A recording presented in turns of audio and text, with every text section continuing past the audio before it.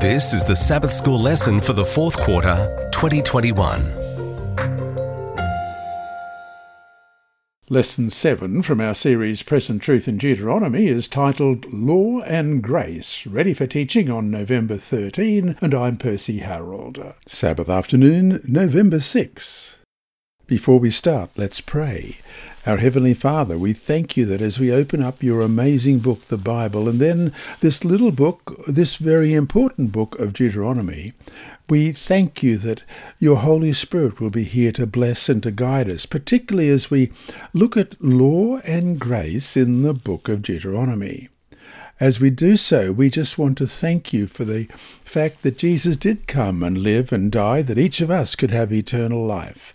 And because of your grace, each of us will be with you in the kingdom. We pray now as we open your word that what we learn will be not only a blessing to us, but to those in our family and our community. We pray in Jesus' name. Amen. Our memory text this week is Galatians chapter 2 and verse 21. I do not set aside the grace of God, for if righteousness comes through the law, then Christ died in vain. Let's read that again, Galatians 2:21. I do not set aside the grace of God, for if righteousness comes through the law, then Christ died in vain. Christians of most denominations talk about law and grace and understand the relationship between the two. The law is God's standard of holiness and righteousness, and violation of that law is sin. Whoever commits sin also commits lawlessness, and sin is lawlessness, we read in 1 John chapter 3 and verse 4. And because we all have violated that law, but the Scripture has confined all under sin, Galatians 3:22. It's only God's grace that can save us. For by grace you have been saved through faith, and that not of yourselves, it is the gift of God. Ephesians 2 verse 8. Of course, there is the slight detail of the seventh-day Sabbath as part of the law, yet for various reasons many Christians are determined, at least for now, to reject the seventh-day Sabbath, coming up with all sorts of weak excuses to justify their rejection. But that's all another topic. Even if expressed in different ways and in various scenarios, the theme of law and grace certainly is found all through the Bible, including the book of Deuteronomy. Yes, Deuteronomy too presents the relationship between law and grace, but in a unique context.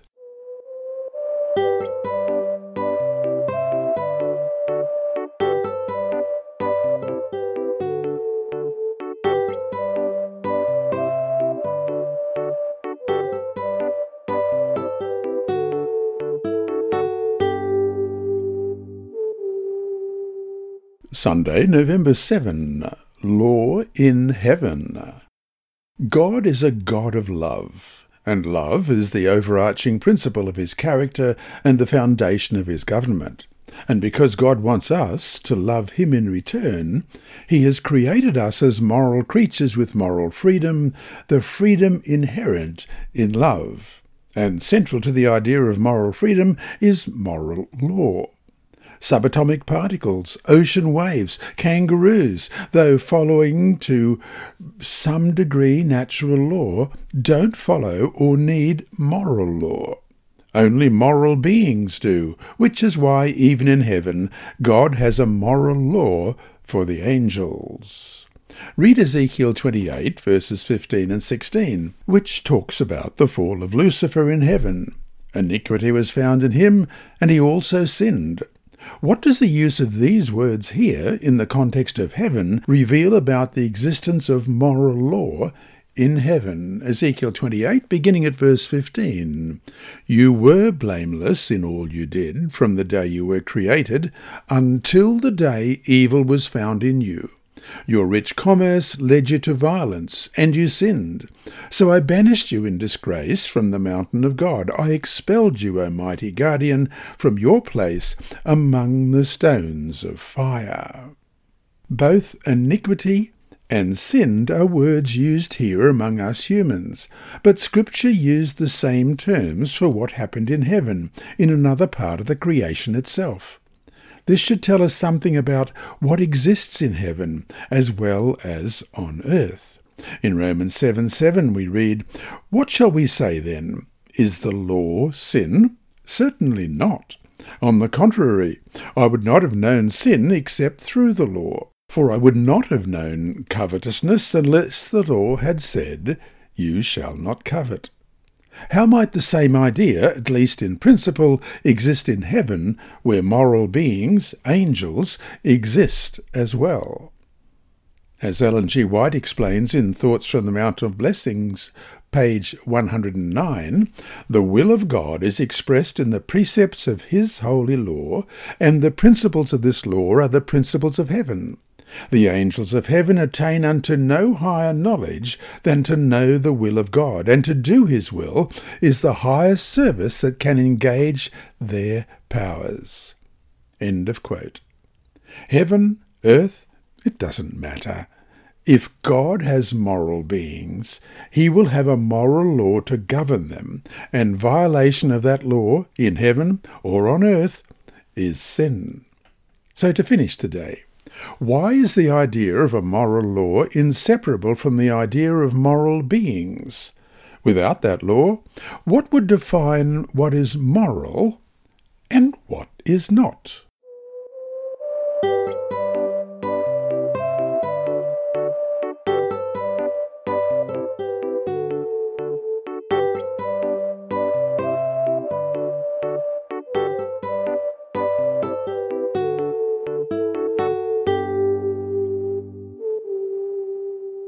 Monday, November 8. Law in Deuteronomy. The Hebrew nation on the borders of Canaan, God's chosen people, are finally about to inherit the land that God had promised them. And, as we have seen, Deuteronomy is Moses' final instructions to the Hebrews before they take the land. And among those instructions were the commands to obey. Read the following texts. What point is expressed again and again and again, and why is this point so important for the people? Deuteronomy 4, verse 44. Now this is the law which Moses set before the children of Israel. And Deuteronomy 17:19. And it shall be with him, and he shall read it all the days of his life, that he may learn to fear the Lord his God, and be careful to observe all the words of this law and these statutes. And Deuteronomy 28:58. If you do not carefully observe all the words of this law that are written in this book, that you may fear this glorious and awesome name, the Lord your God.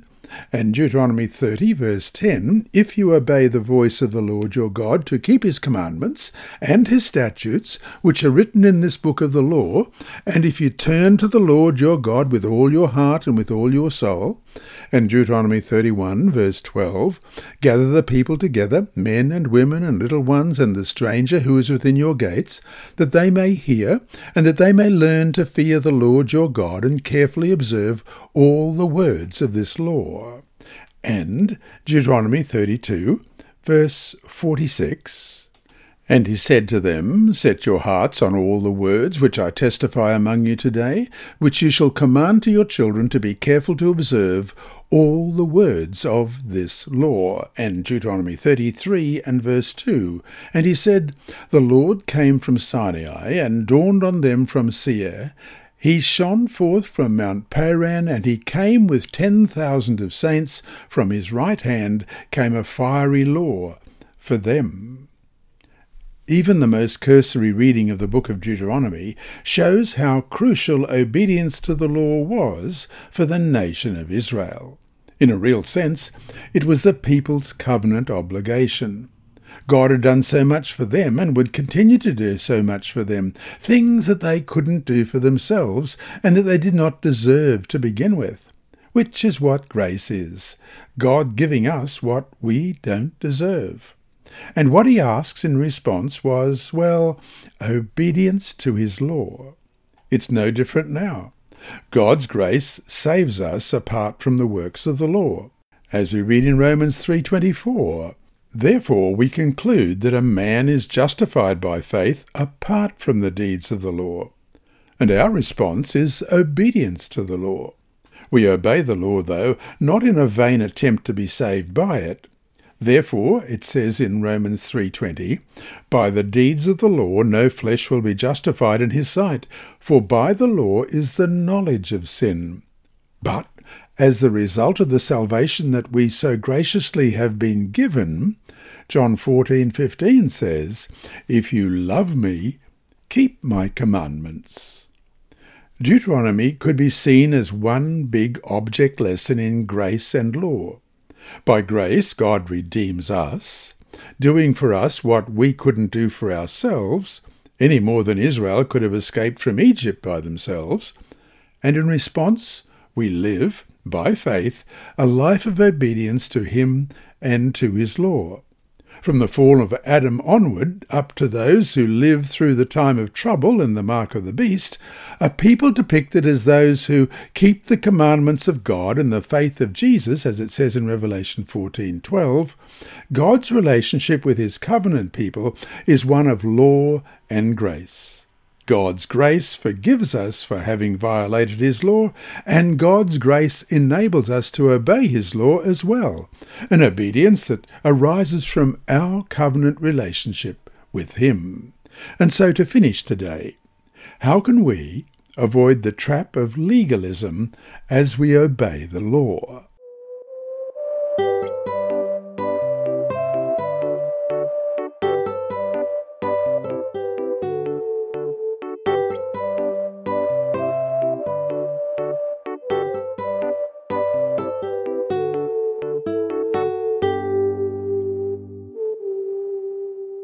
Tuesday, November 9. Letov Luck.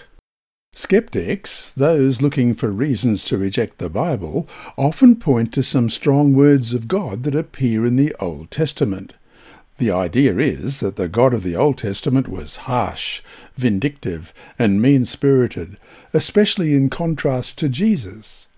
This isn't a new argument, but it's as flawed now as it was when first promoted many centuries ago.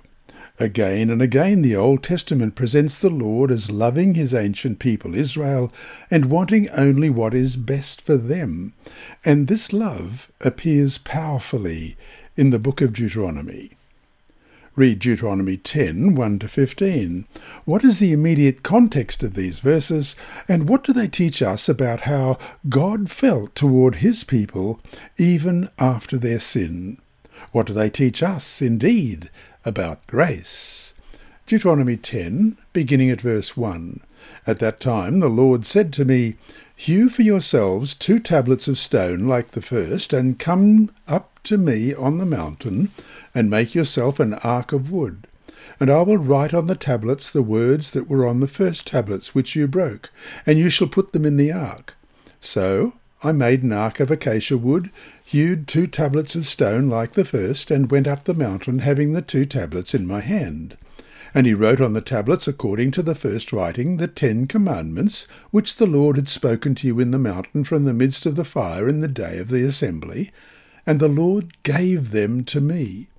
Then I turned and came down from the mountain and put the tablets in the ark which I had made, and there they are, just as the Lord commanded me. Now the children of Israel journeyed from the wells of Bene-Jaakan to Mosera, where Aaron died and where he was buried, and Eleazar his son ministered as priest in his stead. From there they journeyed to Gudgodah, and from Gudgodah to Jotbatham, a land of rivers and water. At that time the Lord separated the tribe of Levi to bear the ark of the covenant of the Lord, to stand before the people to minister to him and to bless in his name to this day. Therefore Levi has no portion nor inheritance with his brethren. The Lord is his inheritance, just as the Lord your God promised him. As at the first time I stayed in the mountain 40 days and 40 nights, the Lord also heard me at that time, and the Lord chose not to destroy you. Then the Lord said to me, Arise, begin your journey before the people, that they may go in and possess the land which I swore to their fathers to give them. And now, Israel, what does the Lord your God require of you? But to fear the Lord your God, to walk in all his ways and to love him, to serve the Lord your God with all your heart and with all your soul, and to keep the commandments of the Lord and his statutes, which I command you today, for your good. Indeed, heaven and the highest heavens belong to the Lord your God, also the earth with all that is in it. The Lord delighted only in your fathers to love them, and he chose their descendants after them, you, above all peoples, as it is this day. God's grace and love for Israel exudes from these texts. Notice particularly verses 12 and 13. They are really one long sentence, a question, and a question is simple. What am I, the Lord, asking you to do but the following? Walk in my ways, love me, serve me, and keep my statutes for your own good. All through the Hebrew in these verses, the words for your and you are in singular form. Though God certainly is speaking to the nation as a whole, what good will his words do if the people each one individually don't obey them? The whole is only as good as the sum of the parts.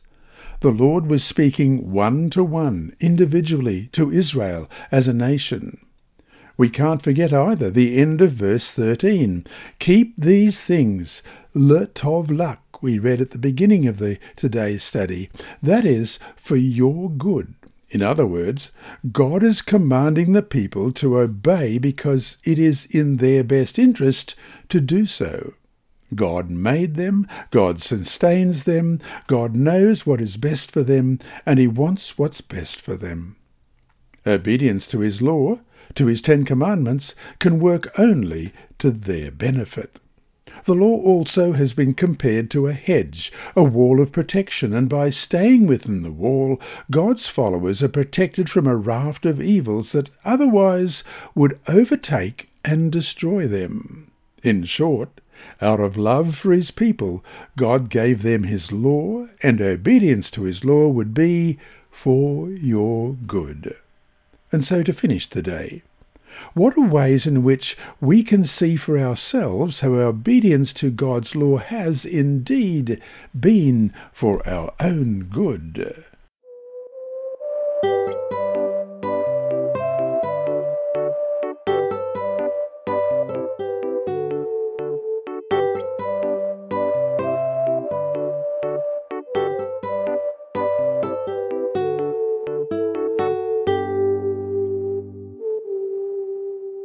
Wednesday, November 10. A slave in Egypt. In the book of Deuteronomy, one theme appears and reappears, that of the Lord redeeming his people Israel from the land of Egypt. Again and again they are reminded of what God has done for them, as in Deuteronomy 26 verse 8, "So the Lord brought us out of Egypt with a mighty hand and with an outstretched arm, with great terror and with signs and wonders." In Deuteronomy 16 verses 1 to 6, "Observe the month of Abib and keep the Passover to the Lord your God. For in the month of Abib the Lord your God brought you out of Egypt by night. Therefore you shall sacrifice the Passover to the Lord your God from the flock and the herd, in the place where the Lord chooses to put his name. You shall eat no leavened bread with it. 7 days you shall eat unleavened bread with it, that is, the bread of affliction, for you came out of the land of Egypt in haste, that you may remember the day in which you came out of the land of Egypt all the days of your life.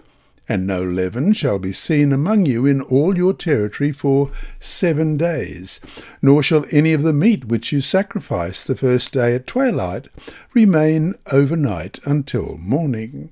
You may not sacrifice the Passover within any of your gates which the Lord your God has given you, but at the place where the Lord your God chooses to make his name abide, there you shall sacrifice the Passover at twilight, at the going down of the sun, at the time you came out of Egypt."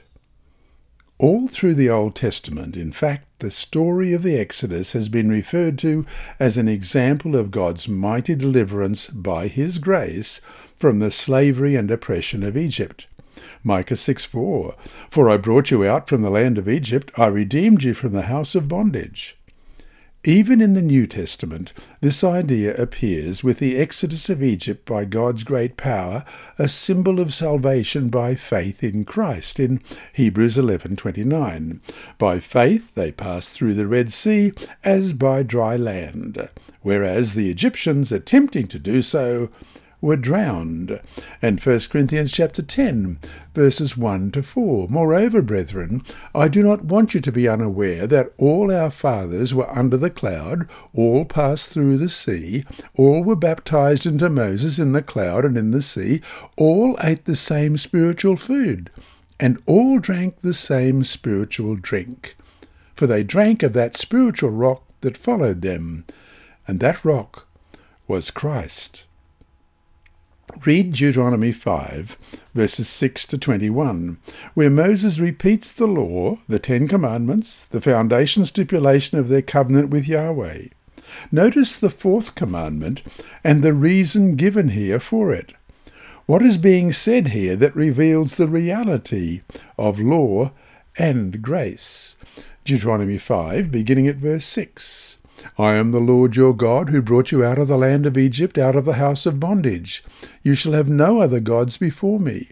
You shall not make for yourself a carved image, any likeness of anything that is in heaven above, or that is in the earth beneath, or that is in the water under the earth.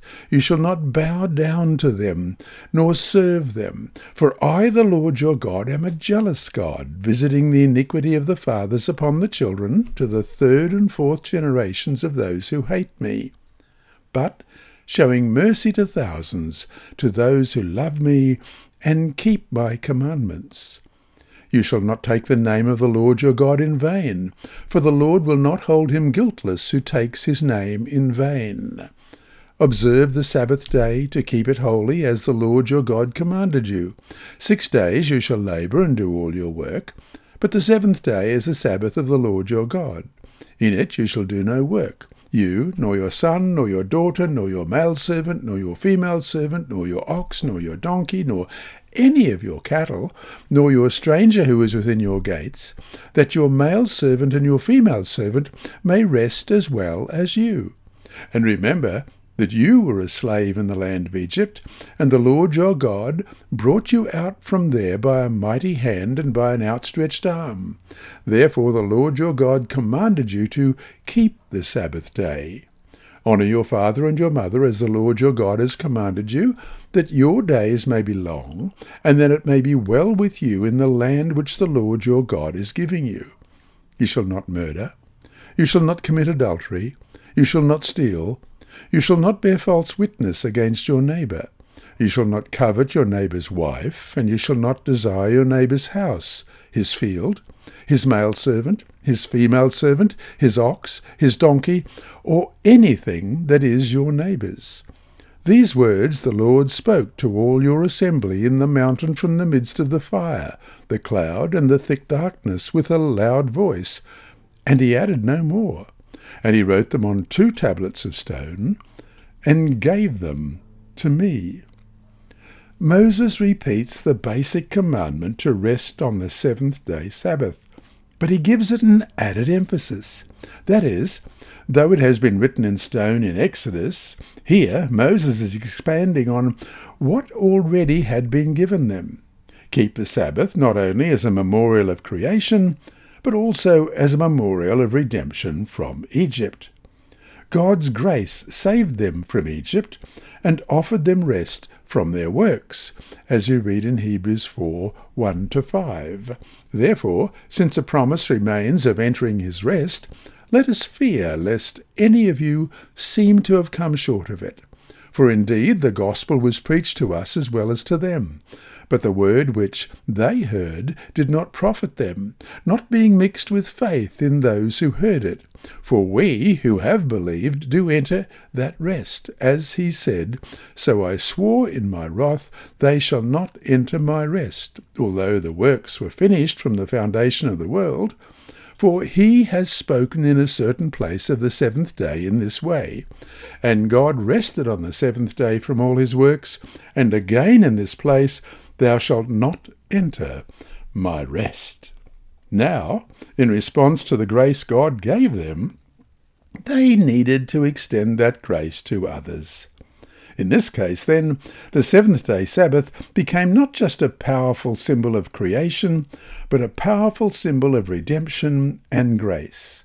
Everyone in the household, not just the children, but the servants, the animals, and even the strangers among them, can rest. The Sabbath extends to others the grace given to the Jews as well, even to those outside of the covenant people themselves. And it is found in the heart of God's law. What God has graciously done for them, they need to do for others. It's that simple. And so to finish today, read Matthew 18, verses 21 to 35. In what way is the principle in this parable revealed in the Sabbath commandment, especially as emphasized in Deuteronomy? Matthew 18, beginning at verse 21. Then Peter came to him and said, Lord, how often shall my brother sin against me, and I forgive him? Up to 7 times? Jesus said to him, I do not say to you up to 7 times, but up to 70 times 7. Therefore the kingdom of heaven is like a certain king who wanted to settle some of his accounts. And when he had begun to settle accounts, one was brought to him who owed him 10,000 talents. But as he was not able to pay, his master commanded that he be sold, with his wife and children, and all that he had, and that payment be made.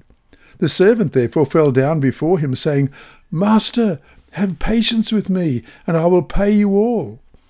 Then the master of that servant was moved with compassion, released him, and forgave him the debt. But that servant went out and found one of his fellow servants who owed him 100 denarii. And he laid hands on him and took him by the throat, saying, Pay me what you owe. So his fellow servant fell down at his feet and begged, saying, Have patience with me, and I will pay you all. And he would not, but went and threw him into prison till he should pay the debt. So, when his fellow servants saw what had been done, they were very grieved, and came and told their master all that had been done. Then his master, after he had called him, said to him, You wicked servant, I forgave you all that debt because you begged me. Should you not also have had compassion on your fellow servant, just as I had pity on you? And his master was angry, and delivered him to the torturers until he should pay all that was due to him. So my heavenly Father also will do to you if each of you from his heart does not forgive his brother his trespasses.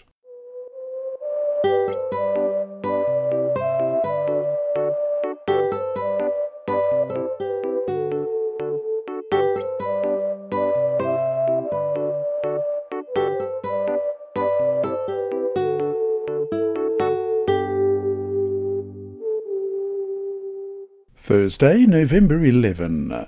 Not for your righteousness. Central to the Christian religion, to all biblical religion actually, is the great theme of justification by faith alone. Romans 4:3, For what saith the Scripture? Abraham believed God, and it was counted unto him for righteousness. Ellen G. White famously expressed it like this in The Faith I Live By, page 109. What is justification by faith? It is the work of God in laying the glory of man in the dust, and doing for man that which is not in his power to do for himself. When men see their own nothingness, they are prepared to be clothed with the righteousness of Christ. End of quote.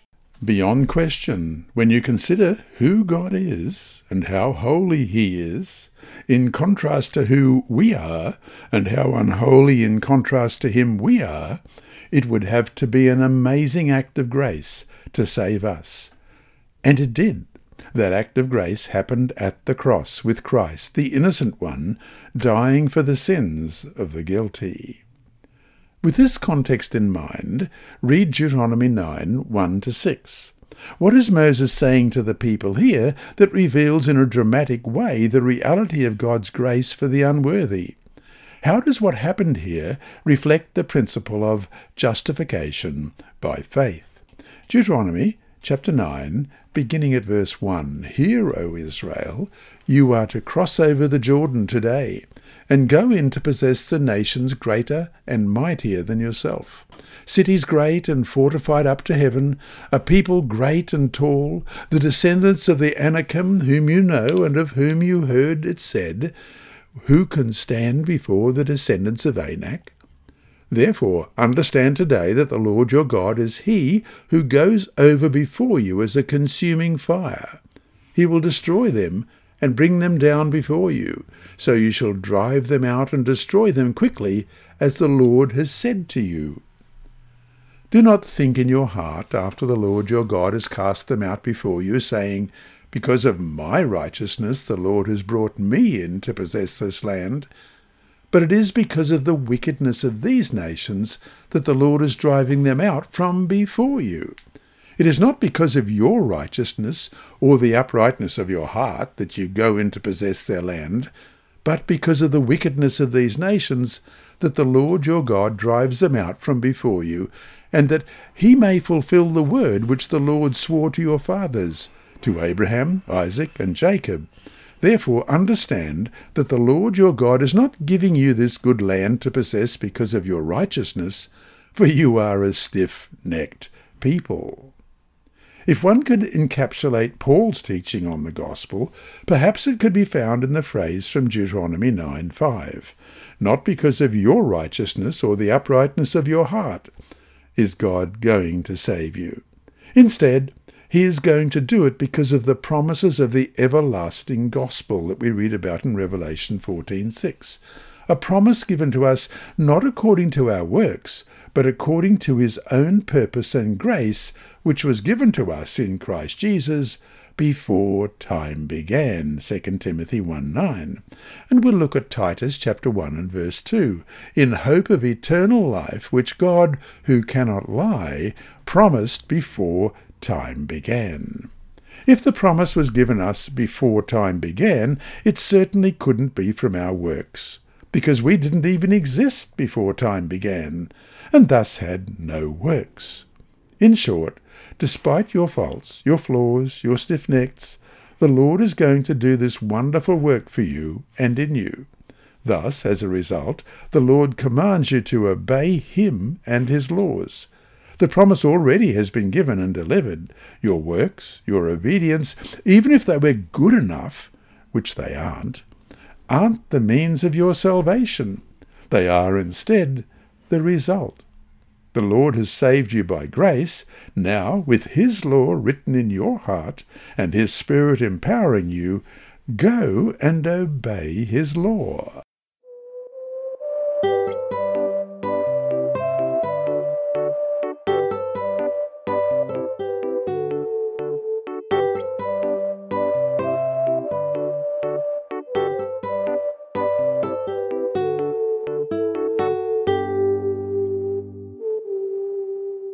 Friday, November 12.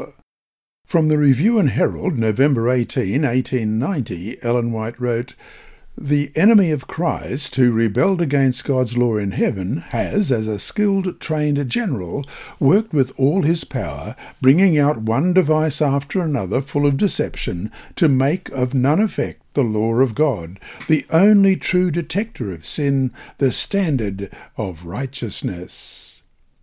2 trillion galaxies burnish the cosmos. 100 billion stars comprise each galaxy. That's 100,000 million. 2 trillion galaxies of 100 billion stars each comes to 200,000 million stars. Now, it's a principle of existence. Whatever conceives of and creates something must be greater than and transcend what it conceived of and created. Picasso is greater than and transcends an artwork by Picasso. The God who conceived of and created our cosmos must be greater than the cosmos and transcend it as well. With that in mind, think of the following text in John 1, 1-3. In the beginning was the Word, and the Word was with God, and the Word was God. He was in the beginning with God. All things were made through him, and without him nothing was made that was made. That is, the God who created all that was created, the 200,000 million stars and everything else. He did what? He shrank down, became a human baby, lived a sinless life, then died on the cross, bearing in himself the penalty for our sins and evil, so that we can have the promise of eternal life. Before us is this great truth, the grace given us in Jesus Christ on the cross. And what does God ask from us in return? Now all has been heard, we read in Ecclesiastes 12:13. Here is the conclusion of the matter. Fear God and keep his commandments, for this is the duty of all mankind. And that brings us to our 3 discussion questions for this week. 1. In class, go over the question at the end of Monday's study about how people who believe in keeping God's law, the 10 Commandments, including the 4th, can avoid the subtle traps of legalism.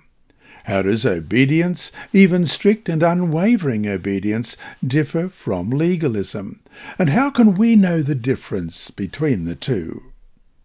2. What are some stories you have heard or known firsthand about how those who have violated the 10 Commandments suffered terrible consequences from their violation? What should that teach us about how the law reflects the reality of God's love for us? And 3. Why should the cross show us the futility of trying to earn our way to heaven?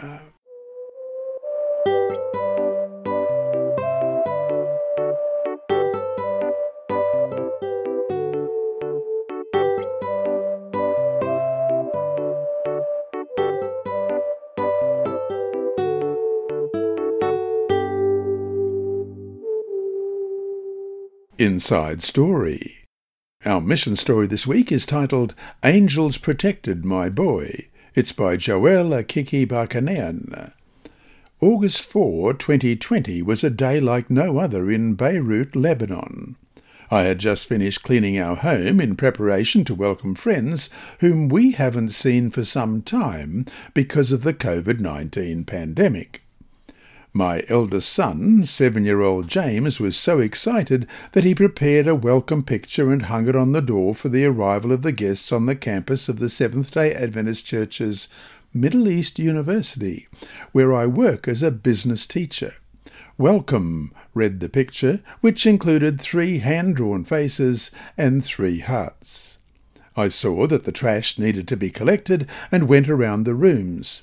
As I reached the front door to throw out the trash bag, the house suddenly shook.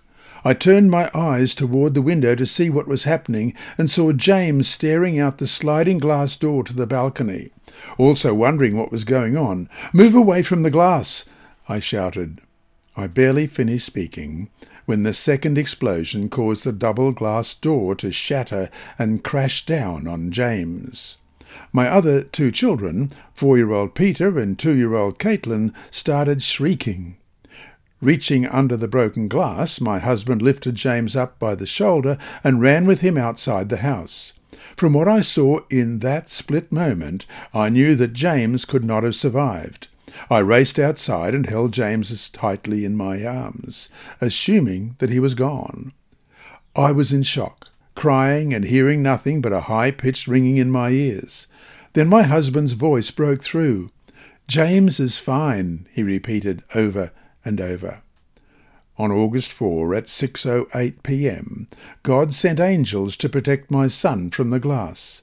James was barefoot and wearing shorts and a t-shirt, yet he did not suffer a single scratch. Angels shielded him. Psalm 91 verse 11 reads, "For he will command his angels concerning you to guard you in all your ways." That night, before going to bed, James prayed, "Dear Jesus, Please bless this day and every day, and please don't let this thing that happened with the glass ever happen again, and help us to be safe. Stay with us. Amen. My son's prayer made my heart ache for the soon return of Jesus. The next day I removed the welcome picture from the door. I will treasure it always. Sometimes we focus on the big things and forget how our plans could change in seconds. Our dreams could shatter, and our loved ones could be lost. We always need to be ready for Jesus' return. This mission story illustrates spiritual growth objective number 5 of the Seventh-day Adventist Church's I Will Go strategic plans: to disciple individuals and families into spirit-filled lives. Learn more at iwillgo2020.org, and there's a lovely photograph there on the left on the page of our author today, Joel Akiki Barkanian. Thank you for that beautiful story. This lesson was read by Dr. Percy Harold for Christian Services for the Blind. Sponsored by the Sabbath School Department and distributed through Hope Channel Australia, this podcast is also redistributed by Hope Channel Germany, Christian Record Services for the Blind, and It Is Written. It is also available on SoundCloud and through multiple podcast distributors, including Apple iTunes. Remember, God is always faithful.